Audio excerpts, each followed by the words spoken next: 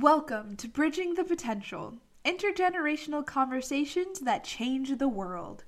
This is Cassandra Rain, founding member of Living the Potential Network's Youth Advisory Council, with a question for you. What happens when you bridge the experience, education, and expertise of an elder with the curiosity, energy, and innate wisdom of a youth? It's simple. Everyone grows and the world changes for the better. One conversation, one connection, one collaboration at a time. Today's podcast is no different. Renee Beth connected me with Jeff Goebel, who is an environmentalist, an author, and world-renowned consultant. I think you will enjoy our conversation about the capacity we have to change the world. My favorite part of this podcast was when Jeff shared wisdom with me about the power of relationships and how we enhance our planet by embracing diversity.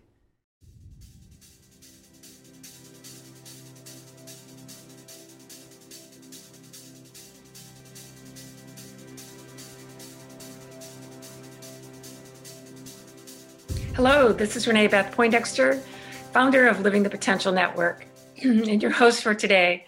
After I wrote the book, Living the Potential, Engaging the Wisdom of Our Youth to Save the World, I set out to find ways to create spaces where people could hear what the youth have to say. And that's what this podcast is all about. I love these conversations where, after listening to a youth's dreams and concerns, we connect them with a mentor or an elder who has experience and wisdom to share, and who is open to learning and receiving from the innovative spirit of the youth.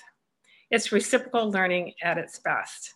I always leave these conversations inspired, and I think you will too. Today I have two fabulous guests. My mentor is Jeff Goebel. Jeff Goebel comes to us from New Mexico. He is a leading expert in helping individuals and communities attain their goals and remove obstacles that lie in the way. With over 30 years of national and international successes in consensus building, conflict resolution, and visioning for sustainable solutions.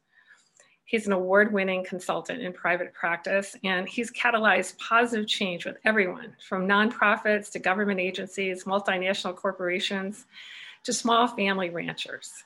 He has developed a highly effective program of respectful listening, visioning, and planning that attains long-range and long-lasting change through 100% consensus and engaged commitment of all parties. He's also authored a book. It's called One Thing You Can Do to Save the Earth. It's an every person's guide to reversing the impacts of changing climate in soil health, land management, and human dynamics. He comes to us on a small farm in New Mexico, and it's great to have Jeff with us. And today he will be in conversation with Cassandra Funmaker, who is a high school senior currently coming to us from Wisconsin. She's an activist, creative environmentalist, and humanitarian. She is taking a gap year as she graduates from high school and is going to be traveling and connecting and listening to people. Her passion is really fighting for social peace.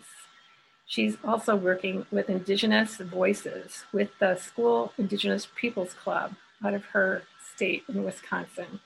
It's great to have both of these people with us today, and I think you're going to see that this is quite a match. So let's see where the conversation goes. Jeff, I'd like to start with you on this conversation. Do you mind sharing a little bit about yourself and your journey?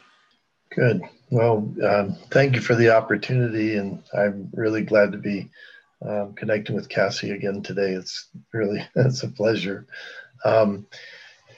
Let's see, I grew up, my dad was a professor in natural resources, and so that kind of got my background that oriented that way. And he taught conservation classes, and he stuck in my mind as this definition that conservation is the wise use of natural resources. And so it's just right there. My dad would always say that. So when I went to college, got my bachelor's degree in natural resources, and I started working with the U.S. Department of Agriculture with farmers and ranchers to help them take care of their land. And real passionate about that, really cared, great people to work with. But I was really disappointed with how slow land, taking care of our land was going. And, and so I decided that I needed to figure out how to make it go faster, how to take care of it faster. And so I thought first it was an economic problem. And then as I went along, I found that as the earth gets healthier, the economics get better. And so it wasn't that wasn't the issue. And so, so I said, okay, what else is it? And then as I come along in my life, and it probably was about 35 years ago, I had the awareness that that environmental problems, in fact, all environmental problems are people problems. And so if you fix the people, you fix the environment. And so it's learning to, you know, my website, my email tag is about listening. And it's learning to listen is really fundamental with all of this. And that's learning to listen to ourselves, learning to listen to other people, and also learning to listen to the earth and what the earth is teaching us, and empowering that. And so I've been working for years. I've been on 5 continents, 28 countries, meeting all kinds of people, working with all different, you know, different types of cultures. And I've been able to help facilitate positive change in a lot of places. And it's real rewarding. It's lasting change. It's not just short term, but it sticks with people, and it makes a difference. So, so I'm real pleased about that. I am very concerned, though, that the United Nations gave us about 9 more years before we move into catastrophic change. And that's not only with the climate, but also with losses of species because of the intricate web of life. And so I have a very,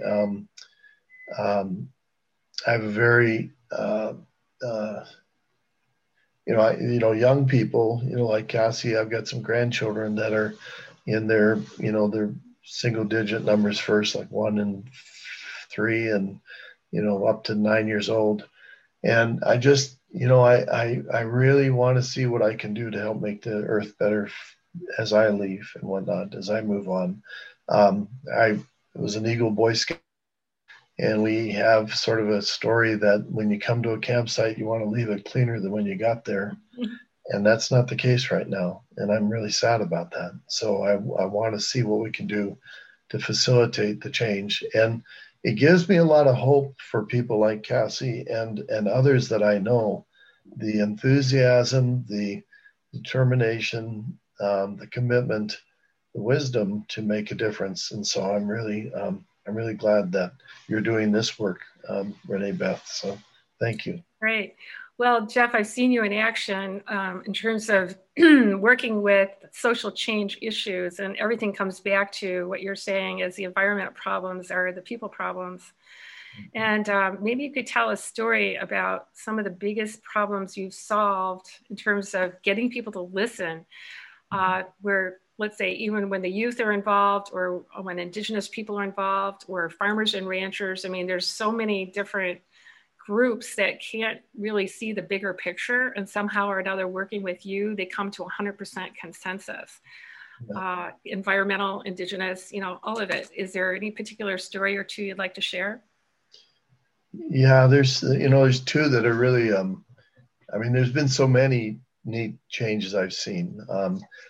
But the 2 big ones that I really, really affected me in my life was working with first 7 ethnic groups in Africa, and they were in Mali in West Africa, and they were in conflict with each other. They had, a couple of years before I got there, 29 people got killed in the villages because of some cattle got onto some of the farmland, and it broke out into a fight. There are 3, in the workshop, there's 4 languages involved because I, unfortunately, predominantly speak English. French is the official language of the country. The dominant language in the area was Bambara. and then Fulani. There was a small group of people that only spoke Fulani, so they had issues of communicating, which makes listening a little bit more difficult. But so anyway, we came together, and one of the stories I like to tell about that is the second workshop I was there, and I did 5 over 4 years. The second workshop I was there, this area had 87%, 85% food insecurity. So meaning people were hungry through the year, families and whatnot. And so I thought, well, that's a scarcity issue. Let's work on resolving that. And so when I got to a certain part in the workshop, and what I like to do is up to that point, get people to understand how we behave in scarcity and how we behave in abundance. And then just before I work in a question I call the impossible question, I like to put people into a mental state of richness. Like, what's the richness in your family? What's the richness in the world, your professional or your educational world? What's the richness in that? So you have a mind full of abundance in your mind, thinking about all the good things you have. And then at that point, so I did that with them. And then at that point, I had learned that I'd asked them, I said, because I was looking for something that was impossible for them to accomplish. And I'd asked them, could you grow 5 or 10% more food? And they said, we probably could. And I said, well, you probably should. And because you're hungry. I said, could you grow 20% more food? And I thought that would be, impossible. And they said, no, we probably could do that too. And it's like, geez. So I said, could you increase food production by 50%? And they said, oh, that's impossible. We couldn't do that. And so, and that's using their own resources. And so I'm not getting outside, assistance and whatnot, because I can't afford that. So so at that point I asked them and said, give me all the reasons why it is impossible, why you can't do that. And they said things like they only make $45 a year per person per capita in that area. They said that they had poor rains and poor soils. They even said that they were lazy, that they didn't like to work too hard. So, and so once they developed that list, then I had them stop and take a look at the list. And I showed them that everything on that list was a belief system. And because you believe it, you cannot do better than what you're saying you can't do. So if you believe that $45 a year keeps you from growing more food, then you can't grow more food. And if you feel like you're poor soils, rain, laziness, you can't grow more food. And you can see the light bulbs coming on, and they got, it's like, yeah, And so the next question to ask is to acknowledge what the brain can't see, the impossibility. So I said, you say it like this: it's impossible. You acknowledge that part of the brain, you make that part of the brain happy. Yeah, so I started with these 4 ranches in Texas and Hawaii, and particularly the one in Hawaii. And this is back in the 80s, 1980s. And we started with a vision that was holistic, so social, cultural, economic, and ecologic. And it's the work that I do is what I call and logic, AND logic, which means we're going to do this and we're going to do this. It's not like either or. So we're going to do economics and we're going to do ecology, and we're going to do social and we're going to do cultural, we're going to do all of it. And that makes it a whole different puzzle to solve, that you just agree that we're going to do all of it and then you do it, instead of like, fighting about what you're going to do. So anyway, what we did is the land was deteriorating. The animal health was not great. The finances were horrible. We had union cowboys on there, and there's a lot of disgruntledness with there. We had Hawaiian activists that were actually, really pissed off with the ranch and suing us and breaking lines, water lines, fences, etc. So that's what it was when I got there. And so when we started working together and we created this vision, and I involved the activists and the union and the cowboys, all of them, and the community and the owners and all these people, I invited about 40 people, and we created that common vision. And then we started working on that common vision. And it was absolutely amazing what happened. Within 6 months, everything changed. I mean, it happens that fast. If we can learn to work with the earth, change can happen rapidly. It's amazing. It's just figuring out how to listen to the earth to figure out how to, to work in harmony with it.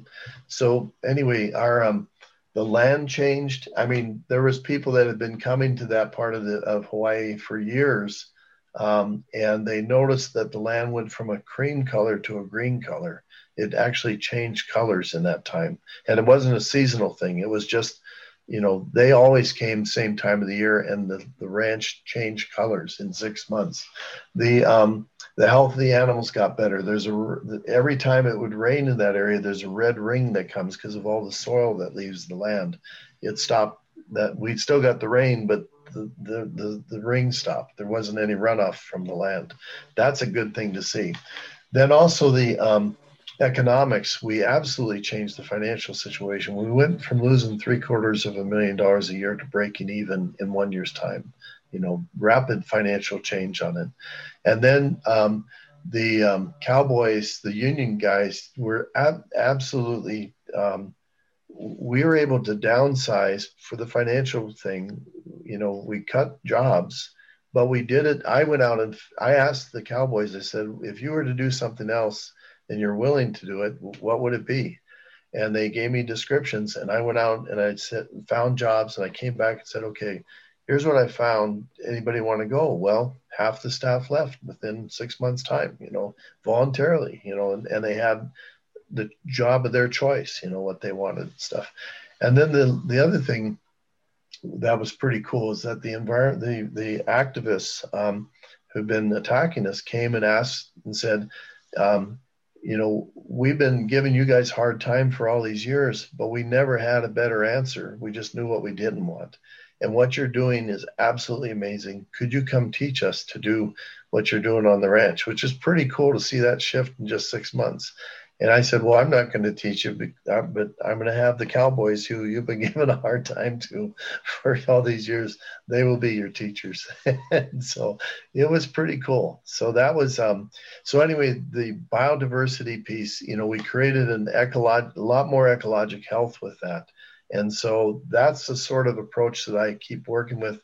Just 2 years ago here in New Mexico, by consensus in the legislature, we passed a law called the Healthy Soil Act. And it's a way to take care of our soil so we get the food nutrition back in the soil, the soil microbes that make food healthy and whatnot, to get water back in the ground, to get the other species diversity that's important, to increase productivity of the land. All that sort of thing starts by what you do to the soil. So, and of course, it pulls lots of carbon out of the atmosphere when it goes, as the land gets healthier and more plants grow, you're starting to pour more carbon dioxide. It goes into the root systems and it feeds the soil and all the organisms in there. So stop, get out of the chemical piece because it's pretty damaging on things. And so all my life, that's the kinds of things that I've been working with. It's been really rewarding. Yeah. It's good. Wow. That is amazing. Yeah. Wow. I have no words. That makes so much sense. It goes back to, I wrote down a quote that you said earlier in this podcast. You said, if you fix the people, you fix the environment. That is such a beautiful example of fixing the people, getting them to get along, and it just helps the world and it helps their money situation. It's incredible. Yeah. That is so incredible. Yeah. It's really rewarding. It's pretty neat. And what's really fun is when you can do a workshop like that or whatever, and people drop from the facade, this falseness that we have down to be real people, and they feel safe so they can be genuine. And that is so beautiful when people are in that genuine place. And that's where, Renee Beth talks about the potential of us. That's where our potential comes to, when we really can move into that deeper level. And it happens when we feel safe. And then that happens when we feel listened to and that we matter. So, yeah. Yeah, I think just like the whole idea of feeling safe and feeling like you matter, I think the whole being genuine thing just comes naturally at that point. And in our society right now, it's kind of hard to naturally be genuine. I have another question. So talking about people who are genuine and people who are like naturally genuine, do you have anybody who you look up to who kind of taught you how to be genuine and how to be such an inspirational person? Yeah. Well, like I said earlier, like everybody, everybody's a teacher. Um, but also too, a friend of mine, real deep friend, Bob Chadwick, is somebody I learned a lot from and was a mentor for me. He passed away a few years ago, but he shared a lot with me about that's really helped me grow. And I had a lot of healing to do. I had a lot of trauma when I was a young person, and so and that created patterns that weren't healthy for me over my life. And I saw the patterns, but I didn't know how to get off of it. But the work that I do has been that journey of self-discovery and consciousness and awareness, and then that the healing through that, and then making different choices, becoming conscious of how to make better and different choices for myself. So he had a lot to do with my growth there. And also to my friend Bob, one of his favorite sayings that when I first learned it, when he first told me, I thought he was crazy, and that's conflict is my friend. So gives us gifts. It helps us grow and helps us learn. So I now understand it, and I now embrace it, and I'm grateful for conflict. But when he said it, I thought he was crazy. Yeah, definitely. That is crazy. I would not have thought of that myself in a million years. And I think it is so cool to have mentors like you and like your friend. Um, yeah. Just a One of second. the things, could I add something, Kathy, is the idea of what Jeff just shared about having a troublesome childhood. In many ways, looking back on it, it was the catalyst for who he was becoming as a mentor, a facilitator, an agent for social change, not afraid of conflict, going into so many different arenas where it appeared impossible. And so he was able to embrace impossible in his own life, So I'm just curious, when you think about what the youth are going through today with the pandemic and, the systems not working, they haven't been working for a long time, but now it's becoming even more obvious they're not working. And many youth are traumatized and they don't have hope. So when you hear Jeff speaking about how he, first of all, found ways to personally improve by finding a mentor, and then taking what he learned and bringing it into a larger scale, because it's almost like bringing who you are to what you do. It's like there's a lot of change agents out there that are trying to fix the world, but they haven't done the inner work. So there's that connection. Do you feel that when he's talking about it, he's talking about his inner work, but then he's talking about he's not afraid of these conflicts, and he gets people to share their truth. What do you think, when you think about the youth and the stories that you're seeing? And I think there's a story that Jeff can share about how the youth were empowered to solve a problem. But how would you enroll Jeff to solve issues that you see in your world there in Wisconsin? Huh. Well, I would start with communication. I think communication is always key when it comes to any sort of conflict. And the idea of embracing conflict and using it to your advantage, that is something that I just learned today. That is something that I have really never thought about before. And this idea is so fascinating. And I just want to take some time to play with it. I really I really don't know if I'm being honest. Sure. I just love to hear it, you know? Exactly. Yeah. So remember the story about, I think the story that Jeff has to share about working with the tribal youth who, they didn't really think they could make a difference. And Jeff, you tell that story, because I think that's a bridge to what's the message in that story that we could apply to youth that are going, what can I do? You know that story I'm talking about? Yes, I do. Of course. Yeah. Yeah. But just first, before I say that, another person that influenced me was a guy named Tom Crum, and he wrote a book called The Magic of Conflict. And he's an Aikido martial arts specialist. And he's got some good videos. They're old, but they really influenced my way of seeing that conflict doesn't have to be something where we harm each other, where we actually can come from, some opposing force and move it gently to a good place. And that was very influential, and to be able to see the metaphor of that with Aikido, with the movements and whatnot, was really good. So that book, and if you can never see, I Googled it actually yesterday because I was talking to somebody about it. You can see that movement with, some of that work. It's beautiful. Anyway, and Crum is spelled with two M's, C-R-E-M-M. So C-R-U-M-M, sorry, C-R-U-M-M, but Tom Crum. But anyway, great guy. Anyway, and he worked with John Denver, and he worked with some of the nuclear issues back with Soviet Union, the United States back at that time.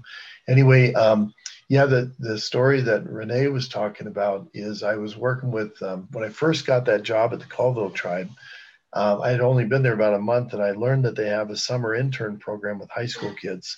And it was considered really more of a babysitting program instead of something of real value. And I like working with young people, and I believe, really believe in young people. And so I asked my boss if I could work with them. And he said, don't waste your time, because, you got important things to do here. And it's like, these young people, I mean, what is it, if we don't, who are we doing this work for, and it's like, so anyway, that was a side thing. But so I was able to convince him finally, reluctantly, to have these 5 kids work with me for about 2 weeks. And so the first part of the week, I talked about creating that holistic vision, that idea of the social, cultural, economic, ecologic sort of concept of a future, of what you'd like to produce, a goal, the power of a goal, a vision. And so I did that in the first couple of days of the week. And then on Thursday of the first week, of the 2 weeks I had with them, I asked the kids, I said, all right, I said, we've been talking about this, I asked them, I said, how do you feel about the reservation? This is, this home of yours. And they say, we love this place. This is home for us. This is our people. This is our land, And I said, that's good. I said, okay. And said, how do you feel about the future of your home, of your reservation? And they said, we don't have much hope. We don't feel really good about where things are going. And we don't see really good leadership, and, a lot of fighting and stuff. And so I said, what are you guys going to do about it? High school kids go, what do you mean? What are we going to do about it? We're high school kids. And I said, well, this is your reservation, right? Your members here, right? Yeah, they said. And I said, well, and you got the most to lose. This is your future. So the kids said, what can we do about it? And I said, you guys are tribal members. This is your land. You have more to lose than anybody because you got the most time ahead of you. We talked about visioning this week and the power of that. I said, do you think the tribe's got a vision, holistic vision? And they said, no, we don't think they do. And I said, well, why don't you create it? Why don't you do it? And I said, here's your assignment. This is Thursday of the first week. You're with me 2 weeks. So tomorrow morning when you come in, I want you to give me a plan of what you're going to do to create this vision that's holistic and representative of the tribe. There's 12 bands of people and 3 language groups there. So it's a very diverse group of people anyway. And so I said, you come in, and as soon as you convince me that you've got a good plan, you're free to go for the day. And so they came in at 8:00, and after 1 hour, they convinced me they had an amazing plan of how to do how to create this goal. So I let them go at 9:00, and of course I got chewed out for letting these guys go at 9:00, but they accomplished the task. Well, anyway, they went to work on it. And I'll bet you they worked over the weekend on it because they were so enthused about it. But on Tuesday afternoon, they had created this beautiful one-page vision for the tribe and for the future. And so I had made a commitment to them that I would get that vision with them in front of important people at the tribe. So on Wednesday, I had them get in front of the elders, and they shared the vision with the Council of Elders. And the elders, again, they just were so moved by that. And so it brought hope to them for the future. And then on the next day, I brought them to the business council, the decision makers, and they kind of puffed up with pride and said, look at, how smart our kids are and whatnot, and it's an amazing vision. And what they had done to do this is they had selected 100 tribal leaders, including young people. So 100 tribal leaders, and they interviewed as many as they could. They interviewed 85 of them and put together this one page from those 85 people in that short period of time. And then, so then on the last day, I took them to my department, which was the Natural Resource Department, and shared it with our managers. And then we actually used that to guide us for the next few years in terms of decision making, which was absolutely amazing what happened in terms of outcomes as a result of moving toward that desired outcomes. I mean, for example, we doubled the land treatment, and we did it to a higher environmental and cultural standard. And we cut $1 million out of a $17 million budget.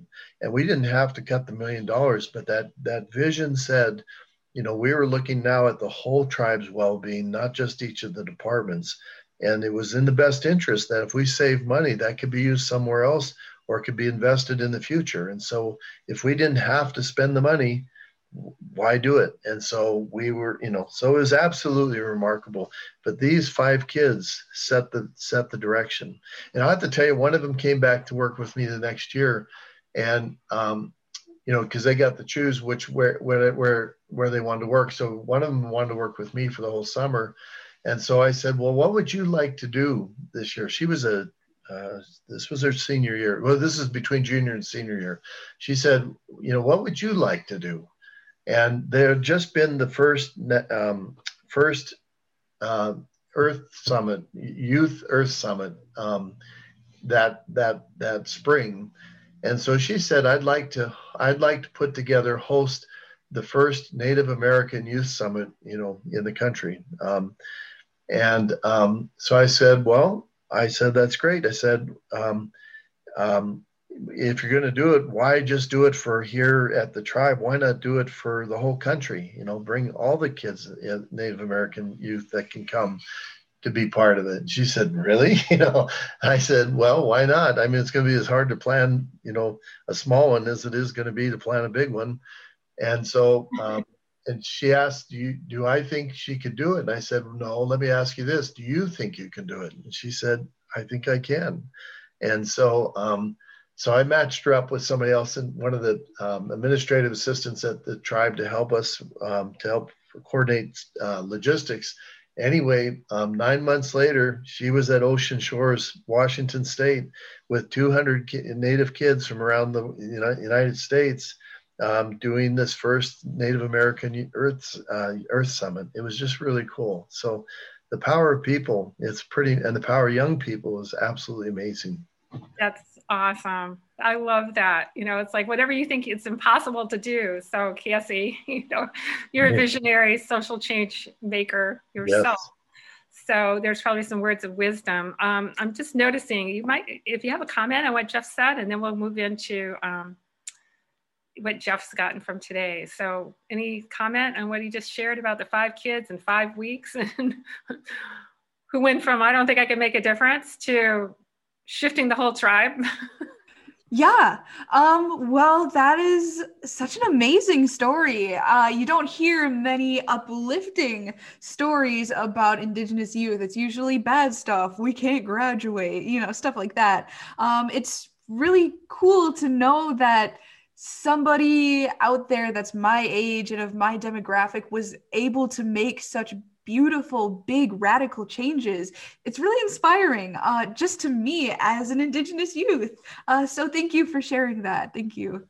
Yeah, that's awesome. Well, Jeff, this is, Jeff Goble and Cassie Funbaker. This conversation could go on a lot longer, but we're running out of time. So I'm going to ask you, Jeff, based on this conversation that you've just had with Cassie, was there anything that showed up for you that touched, moved, and inspired you from a perspective that you didn't have before this conversation?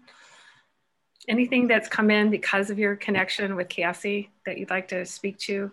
Some takeaways?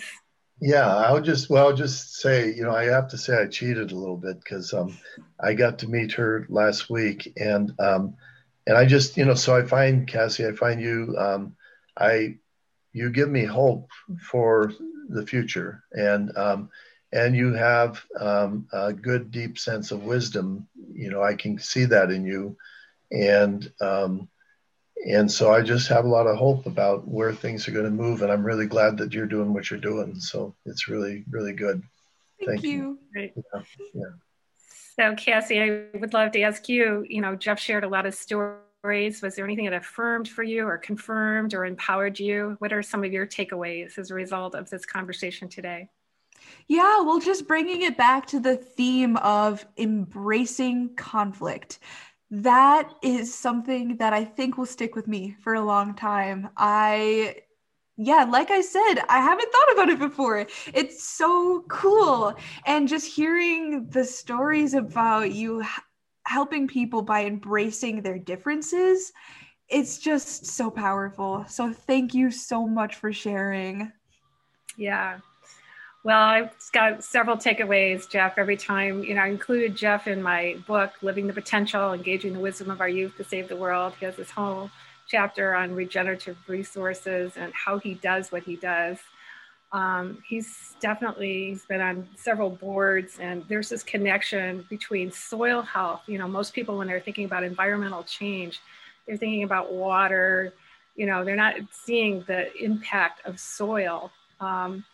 And your stories, Jeff, just the answers are there. It's like no matter what space we go to as we embrace conflict, if you get people listening and talking and you ask them, what do you want? Most people are so focused on what they don't want.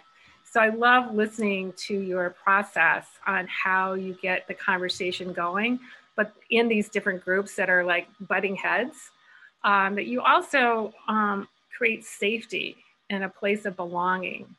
And even the people that are normally on the edges that are around the room, by the end of the time they're working with you, they're leaning in. And people start to see that they're more connected than separate. So to me, when I listen to you, going back to your original statement, the environmental problems are really people problems. And so you give me hope for the future on the way in which we say, our personal transformation, each one of us, and then who we are in relationship with each other, and then how do we co-create over the next 9 years, let's say, a better world. We can take what some people would say is impossible and create something amazing because of the stories that you share. I'm so impressed, and I'm so excited about you being on our panel. Both Cassie and Jeff are on our Food is Life panel. For a 2-day event that's just in the morning, April 10th, from 9 a.m. till noon Pacific Standard Time, and then Sunday, 9 a.m. To noon Pacific Standard Time, April 10th and 11th. We're going to have both of these people on a panel where youth and specialty knowledge experts are sharing knowledge about what do you want to create.